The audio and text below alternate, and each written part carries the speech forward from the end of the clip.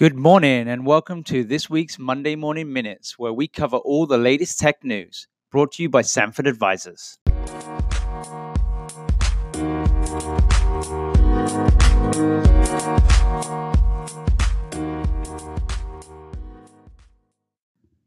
On the M&A front, there were a couple of interesting transactions last week.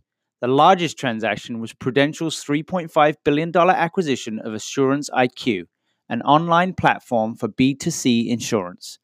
$1.2 billion of the purchase price is an earnout that is tied to multi-year growth objectives.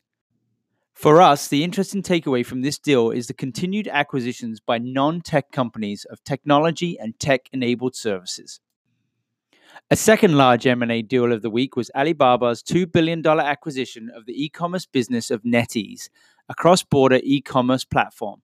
The transaction will allow NetEase to focus on its core business of gaming.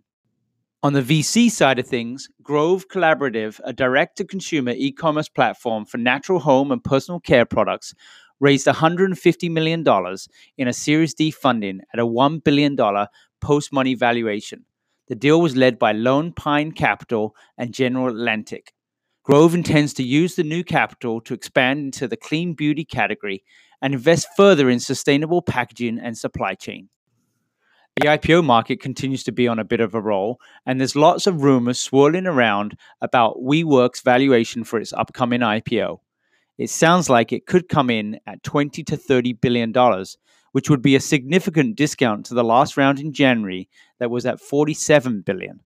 WeWork is rumored to be discussing with SoftBank a potential capital infusion that would delay the IPO until 2020. To be honest, we aren't surprised by these developments, and in our opinion, WeWork is an overvalued real estate company. It reminds us a lot of Groupon back in the day, and we all know how that one played out.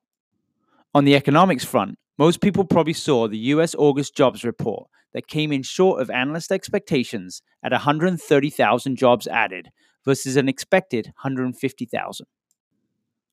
While the US economy is still growing, this is way below recent averages, so lots of commentators are watching this measure to see what happens in September and if there's any further evidence of a slowdown. That's it for this week's Monday Morning Minutes, brought to you by Sanford Advisors. Please subscribe to receive future updates and have a brilliant week.